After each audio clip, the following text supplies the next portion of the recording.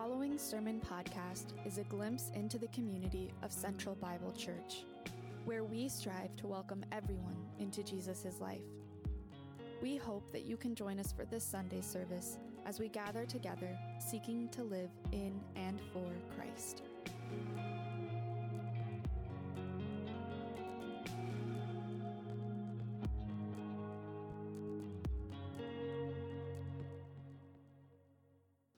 We're going to continue in our worship now with the reading of the Word. And our sermon series picks up in Acts chapter 6, verses 1 through 7. In those days, when the number of disciples was increasing, the Hellenist Jews among them complained against the Hebraic Jews because their widows were being overlooked in the daily distribution of food. So the 12 gathered all the disciples together and said, "It would not be right for us to neglect the ministry of the word of God in order to wait on tables. Fellow believers, choose 7 men from among you who are known to be full of the Spirit and wisdom. We will turn this responsibility over to them, and will give our attention to prayer and the ministry of the word." This proposal pleased the whole group, and so they chose Stephen, a man full of faith and of the Holy Spirit, also Philip, Prochorus, Nicanor, Timon, Parmenas, and Nicolaus from Antioch, a convert to Judaism. They presented these men to the apostles, who prayed and laid hands on them. And so the word of God spread. The number of disciples in Jerusalem increased rapidly, and a large number of priests became obedient to the faith. This is the word of the Lord. Amen.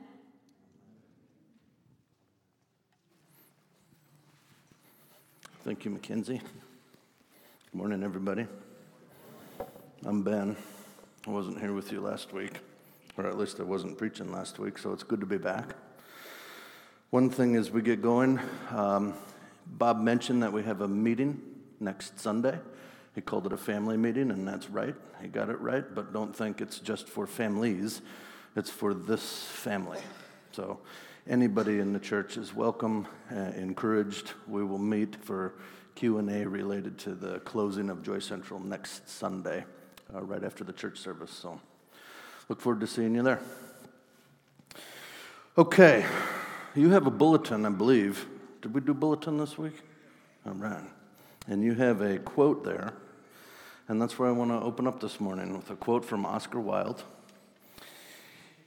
He says, "Those who go beneath the surface do so at their own peril."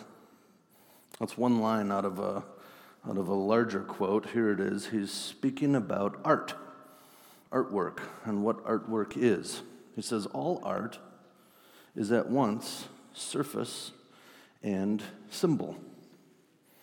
Those who go beneath the surface do so at their own peril. Those who read the symbol do so at their own peril. It is the spectator and not life that art really mirrors." When you look at a piece of art, you can look at it on the surface and then just keep going. But when you see the deep symbol, that symbol often reflects back upon us. Sometimes good artwork can be uncomfortable in that way, a little bit jarring. I think the same is true with Jesus, perhaps the greatest artistic masterpiece of all, if you think of Jesus as art. Those who exist within the realm of surface realities can look at that art and remain unaffected. They're able to continue about their lives without much consequence. There is no peril, if you will, to their emotional or mental bubble of safety. They can skim along the surface and they don't see the symbol or its true nature. I think this same approach to Jesus allows for the same kind of consequence. So long as we stay on the surface of Jesus, he was a great guy. He was my personal Lord and Savior. He's the resurrected one. He's the Son of God. Whatever sort of title or surface picture that we have for him sometimes makes us feel good, just in the saying of those words. Who's Jesus? Oh, he's the Son of God. Okay, good. The question is, what does that symbol mean? What's the deeper reality? You can skim along the surface of Jesus and never expose yourself to his deep character or his true nature. And I think we do that often because Jesus, like a good piece of art, mirrors back to us who we are. You look deeply at his character and you will learn something about your own. That can be very jarring or unsettling, and so often we just like to look to the title or to the name. Maybe we could tweak Oscar Wilde's quote like this to read, "Those who get to know Jesus for real do so at their own peril." Because getting to know Jesus costs you your life as you take on his. Okay? That's the thought that I want to open with this morning, because I think the story we read, that Mackenzie just read, exposes this reality to a group of Christians. It's a story about a group of early Christians. We're a group of 2018 Christians in Portland. So I want to look at it at that level. Getting to know Jesus for real.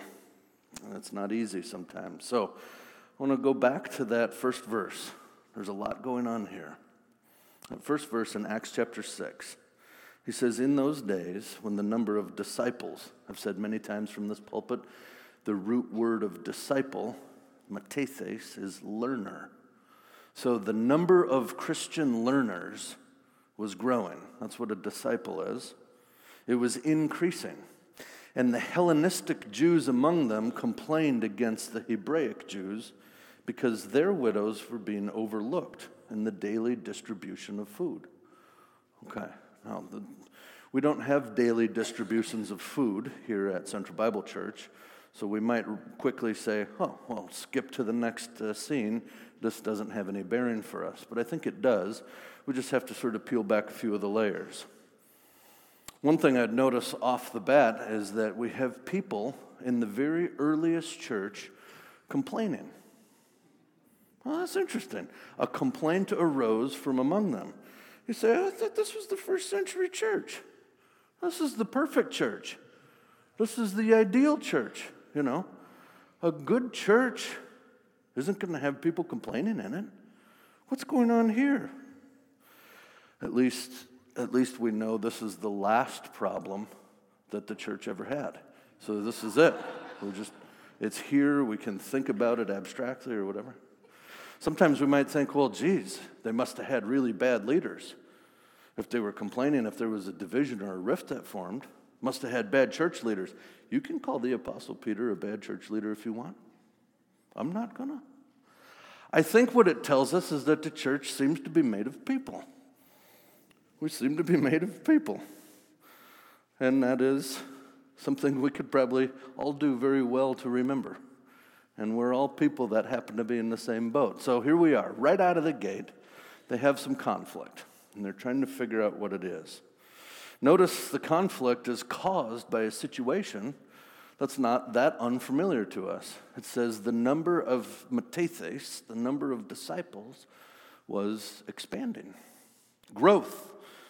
Growth causes problems. Growth calls our heads into, is this thing scalable? Can we expand well? Growth is difficult to experience and plan for and lead. They had a system in place that worked very well. Now there's a whole bunch of new people from other lands coming in, and the system doesn't work the way that it used to. So they're called to complain about it or change. It's kind of oftentimes your two options. So here Luke mentions that there was this system going on. It was a daily distribution of the food to widows in their church community. Now, if you belonged to a synagogue back then, these earliest Christians are Jewish, and they're worshiping God at the temple or at the synagogue. And if you had grown up worshiping God in the synagogue, you were used to some rhythmic patterns. And every Friday, somebody would come along with a kippah or a basket, and they would take a collection from everybody in the community once every Friday.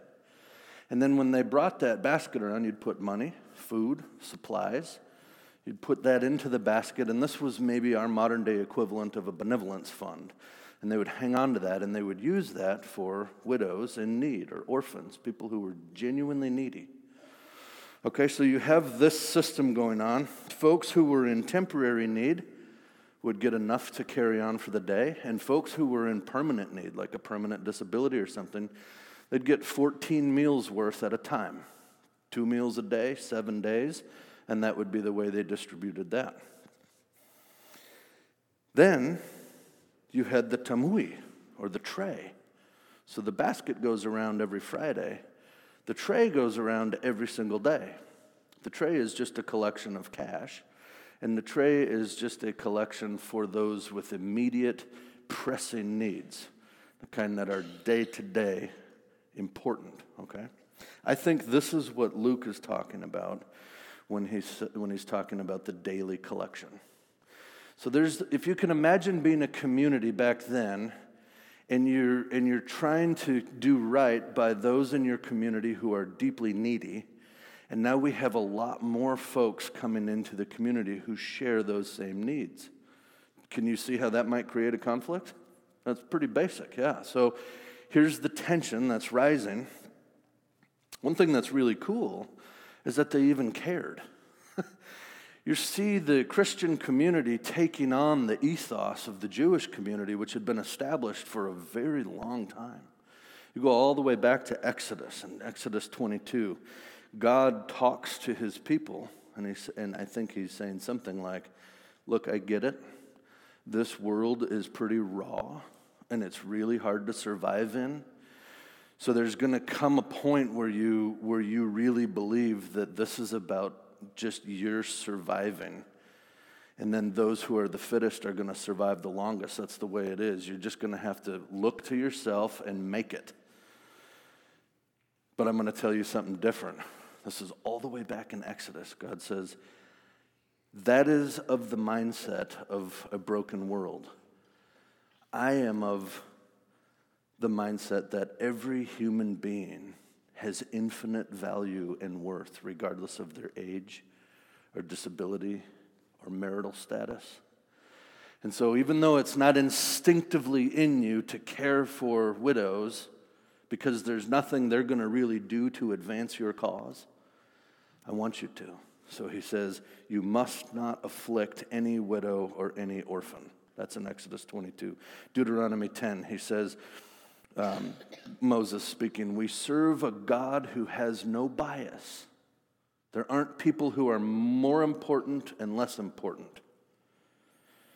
And this is a God who justly treats the orphan and the widow and loves the resident foreigners, giving them food and clothing. So you must love the resident foreigner, because you yourselves were once this way down in Egypt, where I rescued you from. So God has woven into this community a love for, a value for all people, and specifically caring for those who have a tremendous amount of need. He picks it up 4 chapters later again.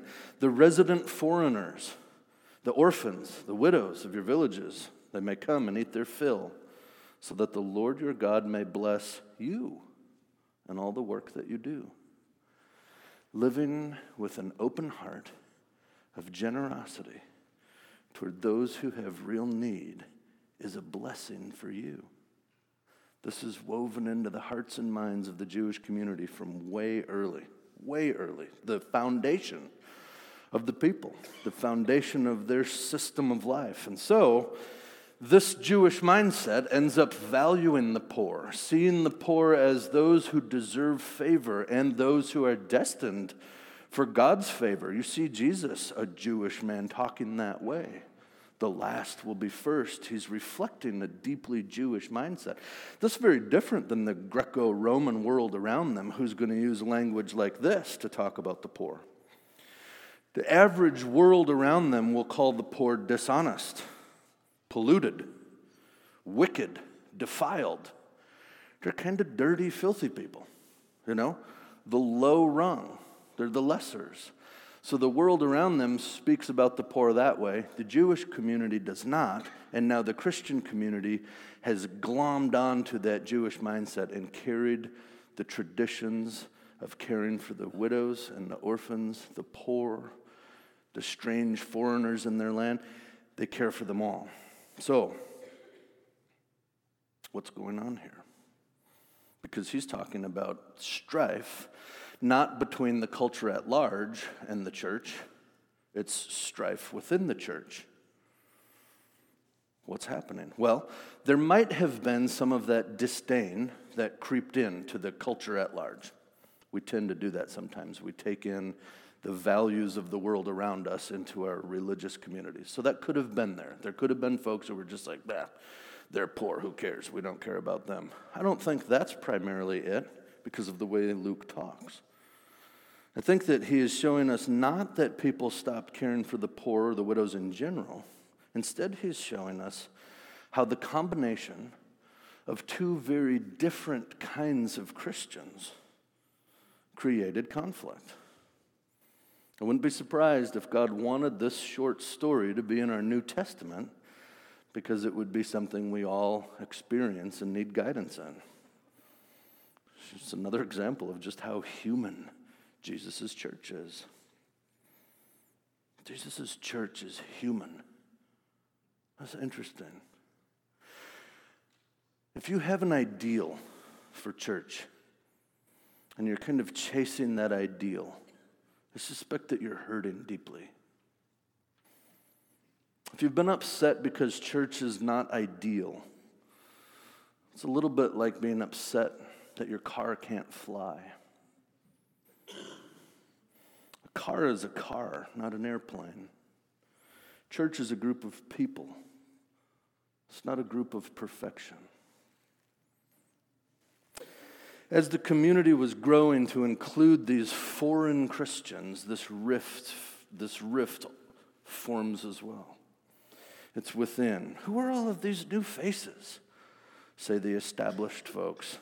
Why are we supposed to love them the same as our own? This is our own. Where are they even coming from? This just doesn't seem realistic. I can hear those kinds of thoughts as the complaints rise. So what's happening? Is this that they don't have enough resources to help? Is it that they look down on those who are poor? What is it? It's interesting. Our elder and our long friend here, Norm Cook, he has a great saying. He says, Christians are like bags of tea. You never know what you're going to get till you put them in some hot water. I think that these Christians are in some hot water right now. By getting beyond the surface ideas of Jesus, getting deep into his character, they're learning something about themselves that is both jarring and it's in need of change. I think Jesus is helping them to see that they have unnecessary limitations on their love for others. They have unnecessary limitations on their love for others. It's easy to love somebody you know. It's quite a bit more difficult to love the strange foreigner in your midst, or to love a widow who by all rights probably can't help to advance your cause at all. And this seems to be a moment where the people have to take seriously the deep character of Jesus, who seems to shower love, to pour love out indiscriminately on people. So you have two kinds of Jews. Luke cued us into this with the word Hellenistic. Some of your Bibles will say Greek-speaking or Grecian-speaking or something like that. You have the Jerusalem Palestinian Jews. These guys are the purists. They've been there. They're speaking Aramaic. That goes back to the native tongue. So they're kind of holding on the original language, the great traditions, and they're proud of their unsullied heritage. Then you have Hellenistic Jews. They're speaking Greek. They're living in lands that are not Israel. They're coming in from other places. And with that, they bring traditions and customs from the different worlds that they're coming from. So they're not speaking the right language. And they're bringing in styles of dress, different customs, different ways of celebrating, all that stuff. So Christians, but two very, very different kinds of Christians. And a complaint rose up from the Hellenistic widows, the Greek-speaking widows, and they said, we're being neglected. I think I've shown perhaps they were even deliberately being neglected. And that's when Peter comes in and he says, as you might expect him to say, you know what, widows? It is high time you stop whining about food. Start focusing on the spiritual teaching of Jesus and his gospel. Start praying and stop being so carnal and driven by the flesh. Always wanting kosher beef. You should be wanting the living bread. I mean, look at his own words right there, verse 2. He says, so the 12 gathered, and the disciples, they came together, and they said, it would not be right for us to neglect the ministry of the word of God in order to wait on tables. That's simple logic, isn't it? One matters a lot, and one doesn't matter so much. Boom. That's it, right? Have you ever heard this verse before? I've heard this verse many, many times. I heard this idea, preaching and teaching are more important than sandwiches and water. Way more so. But it feels a little weird, doesn't it? I think we need to sort of peel the layers back a little bit more. This is that place where we have to worship God with our minds, too, and think a little bit deeper below the surface. I think we can agree that the gospel of Jesus very truly is more important than a ham sandwich. Okay? Nobody's going to be like, they're equal. Totally. They're just different. However, that's kind of an abstract comparison. It's pulling it out of a concrete reality and just comparing them on their own inherently. That's fair. The gospel is more important than sandwiches. But we're not talking philosophically about ultimate importance. And I don't think that Peter is trying to say that by loving others and giving them much needed food, you're somehow doing something less important than the teaching or preaching or prayer ministry of the church. Here's what I mean. First, your NIV Bibles and many other Bibles use the language of waiting on tables. The intent there is to bring it into a more concrete, contemporary idea, to give us a picture of what's happening. They're serving food. The verb there is simply serving. It's where we get our word deacon from. And so it's I think sometimes a little bit unfortunate, because when I say I got a job waiting tables, does that sound a little bit different to you than I got a job as a CEO? It sounds different to us, right? We have sort of a high-rung job and then some of those low-rung jobs. And so right off the bat, our language and what we bring to the Bible might cause us to hear Peter saying something, hey, I got to do stuff that matters. I need somebody else to wait on the tables to do the low-rung work. The second thing is that we've all grown up in a kind of Christianity that loves to take verses out of context. We like to cut them out and put them on our windows and whatever. That can be good sometimes, I think. Sometimes, though, we get really twisted theological ideas by doing that. My guess is that most of us have heard Peter's logic here. It would not be right for us to neglect the ministry of the word and of prayer in order to wait on tables. I've heard that many, many times. How many of us, though, have ever listened carefully to the next two lines? Let's read those. Brothers and sisters, choose 7 men from among you who are known to be full of the Spirit and Sophia, wisdom. We will turn this responsibility over to them. and then we'll give our attention to prayer and the ministry of the word. Doesn't that strike you as a little bit odd? If we just need to gather food and supplies, if we just need to distribute them, then why would Peter instruct them to find people who were known to be full of the Spirit and wisdom? You ever think about that? Hey, everybody, this is a call for the community.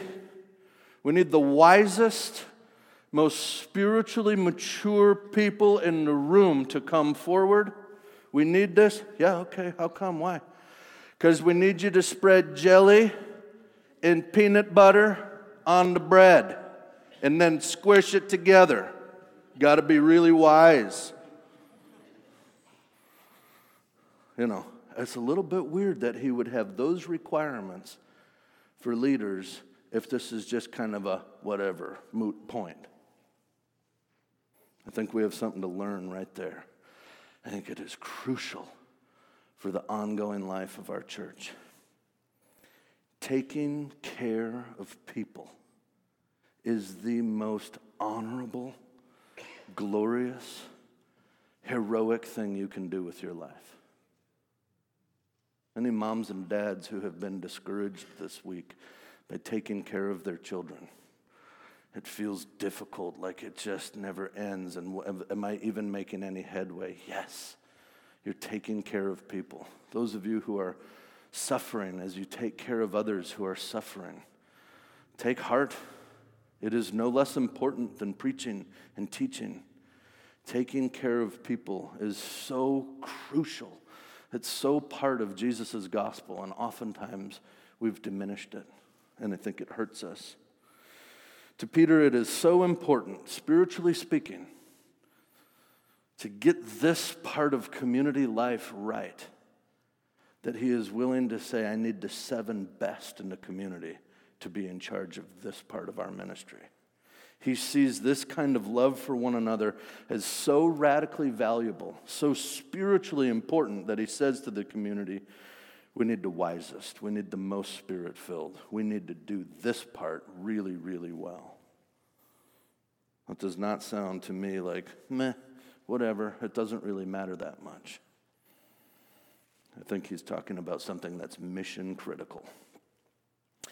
And then there's one more thing here. Your NIVs will say they will turn this responsibility over to them. Let's appoint these 7 dudes, and then we'll turn over this responsibility to them. It's a great word. Don't cross that out of your Bible. But the word at the heart of it is need. Sometimes when we think about, hey, can you take on this responsibility, that can have a whole host of meanings. I want you to feel a deep sense of need here. Here's the way that the New English Translation catches it. It says, but carefully select from among you, brothers, 7 men who are well attested, full of the Spirit and wisdom, whom we may put in charge of this necessary task. I think the New English Translation gets a little bit closer to that deep sense of need. That necessary task in the Greek is just one simple word, need. Very tersely, the Greek says, whom we may put in charge of this need. Have you ever tried to convince somebody the difference between wants and needs? You know, I try to do this with my children all the time. They don't ever ask me for something they need, ever. It's always just wants. Usually it has refined sugar in it of some kind. There's a difference between wants and needs. We've all tried to make that case for other people, and we have said needs are life or death realities. These are sustaining your existence type of realities, not Nintendos. All right? Peter calls 7 people, the most wise, the most spiritually mature, to take care of a need. This isn't a luxury sort of add-on. It's a crucial, mission-critical part of life together as a Christian community. He's teaching his community that tangibly caring for the needs of others in the community is part of the full gospel ministry. If it's not happening, then we're imbalanced. We've taken half of a breath. We've drank half the cup of water. We're only half of a gospel. I think we need to learn something here as a community. We are going to only continue to damage ourselves and damage our church if we carry on with the notion that the best part of church is preaching and teaching. It'll wreck us. It has wrecked so many churches already. I just come for the preaching and teaching. We see that mindset filtering into the internet now. This idea that what my high calling as a human being is from God is to find the best content out there and get it into my head. Human-to-human relationship, taking care of others, I totally love that idea. I got to wait till it's a little bit more convenient. And all of a sudden, we think that the gospel is about ideas and words and saying them and hearing them. And our heartbeat gets softer and quieter until it's just dead. It's really important to see this passage and many others, to see that life in the gospel, in the life of Jesus, is a life of restored relationship to our fellow human beings. And we move away from that Cain and Abel, I'm not my brother's keeper. What are you talking about, God? We move to say, I am my brother and sister's keeper. God put me in the life of this community to bless and help and care for and do heroic things like caring for somebody else. That's very beautiful. If we don't get that in our heads, if we refuse to change, if we stay the course of preaching and teaching are the number one, most best, number one, nothing else matters more than that, if we stay on that road, we will keep thinking that our churches need to have great programs. They don't. They need to have loving Christians. We'll feel awkward with each other in social gatherings that don't have a speaker or some kind of music. We'll say, I'm not here to see, I don't actually even want to talk to you. I'm just here to hear the speaker. Guess why so many children are walking away from the church when they turn 18? They're not walking away from Facebook. That has a meaningful connection to them. A digital interface often has more of a meaningful connection to them than the churches they've grown up in. You don't walk away from deep, meaningful, connected relationships that have blessed you and helped to raise you up. You don't just say, well, whatever, I'm going to the university, who cares? But sometimes, if you're like me, I went through 18 years of church stuff growing up. At no point ever did I have a deep, meaningful friendship. It was always just about hearing the stuff said. Just this morning on the radio, I'm coming into church. I always listen to talk radio. I don't know if you do too. It's weird. I'm driving in. There's the sociologist on, I guess, listen to sociologists on talk radio on Sunday morning at like 6 a.m. So there I am. And he is doing this study talking about a book he wrote. And he has done a long study on what it takes for a human being to bond with another. He said, you want to get to the place where you would call somebody a friend, like a true friend? He said, that's minimum 200 hours. All right? And that's 200 hours, and then he qualifies the time. I guarantee it's not 200 hours of sitting shoulder to shoulder quietly, both staring the same direction. That's 200 hours of coffee and hanging out and swimming and going camping or walking around, whatever. It takes time to build relationships and friendships. Sometimes we don't even take the time to do it. He said, you know how many people will go through their entire life without one close confidant? I don't remember what he said, so there you go. That was fun. I don't remember how many people it is, but it was huge. It was huge. He said, easily the majority of people will never have a single person that they say, I can confide deeply in that person. And then most of us will only ever have 12 friends. Not that that's a bad thing, kind of like that's just our capacity. Okay, what am I saying? If we don't take seriously what it takes to develop friendships and connectedness, we're just going to come every single week hoping to hear the next greatest content delivery. You get to be 50, 60 years old and wonder, man, what is church anyway? I've heard all this stuff 1,000 times. This passage, this story helps to expose to us how the apostles, the founders of the church, said it's a both and. It's you and me both. It's preachers and teachers and disciplers and cooks and cleaners and people who are loving and taking care of children, and I could go on and on. I think we find ourselves at a crossroads in the history of American evangelicalism. Central Bible is a small church, but it reflects many others going on. Things are changing. We've grown to think of the church as teaching or preaching or authority or missions or fundraising or singing.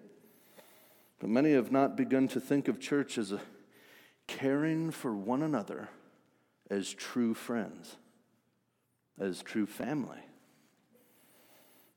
It's extremely interesting to note that the first people that are appointed to a specific role like this in the church, some people might call it an office.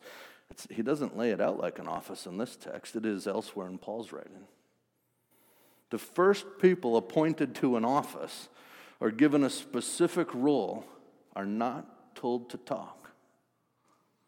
They're told to serve and to lead the community in serving one another. It's almost like Jesus knew we would make this mistake. His words carry this sense of eternal life, and so we're drawn into those inspiring moments that happen when we hear his words. We just want to repeat them and hear them over and over and over, almost to the point where Christianity becomes an escape for us, an escape from the hard realities of a brutal life. But that, I would suggest to you, is a surface-only engagement with Jesus. It is love for the things he says, but it is not love for the life that he lives. I see many Christians who love the things Jesus says, but they find the life that he lives to be altogether inconvenient.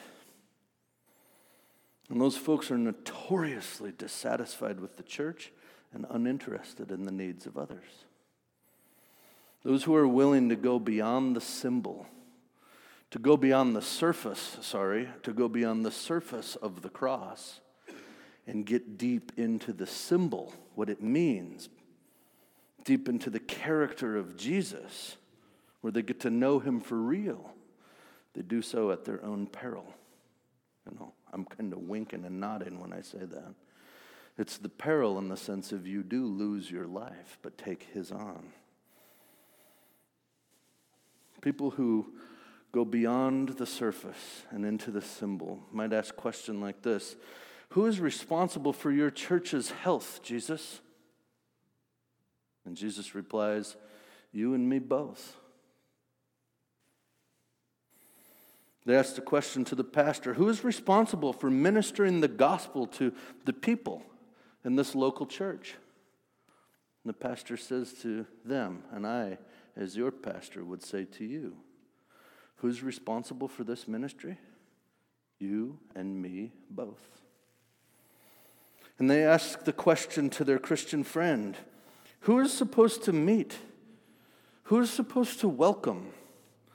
Who is supposed to lovingly care for the Hellenistic widows in our community, or the Syrian refugees, or the millennials, or the old-timers, or the child, or the hurting neighbor? Who is that? And the Christian friend says, you and me both, because we are with Jesus. The best part of church is sharing in the life of Jesus, holding his love and his mission together in common. And this is a life that includes preaching and teaching and praying. Yes, it absolutely does.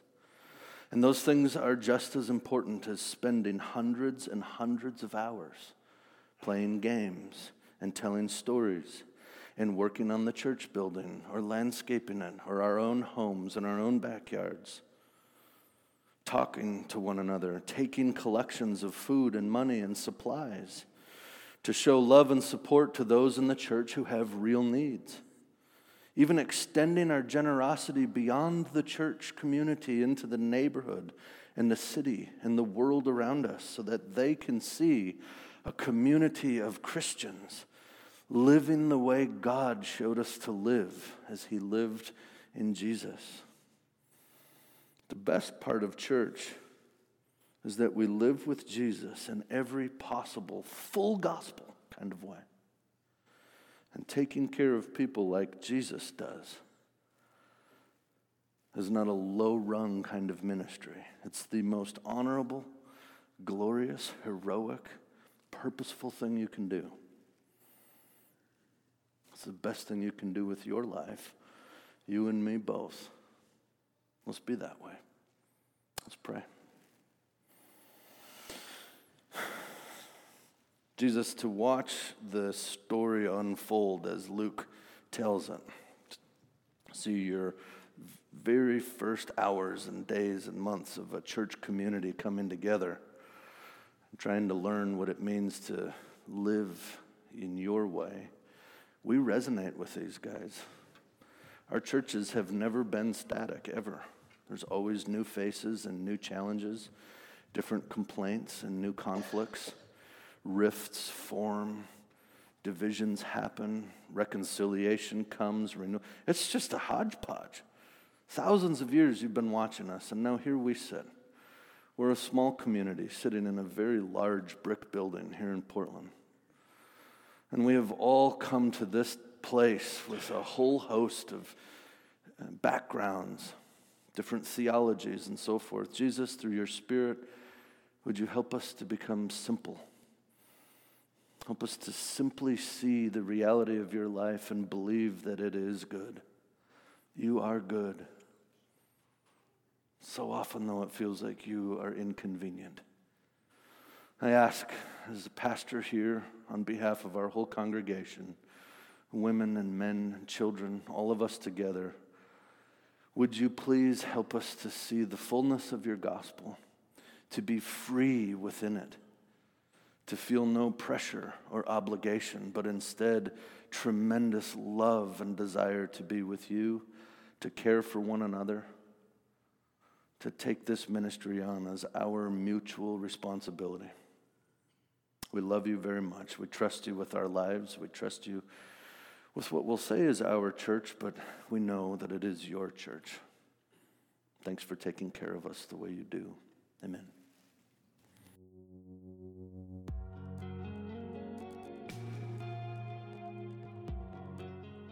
We desire to be formed by the Word of God in community. If you have questions about this week's sermon, we would love to hear from you. For more information about our church, please visit centralbible.church.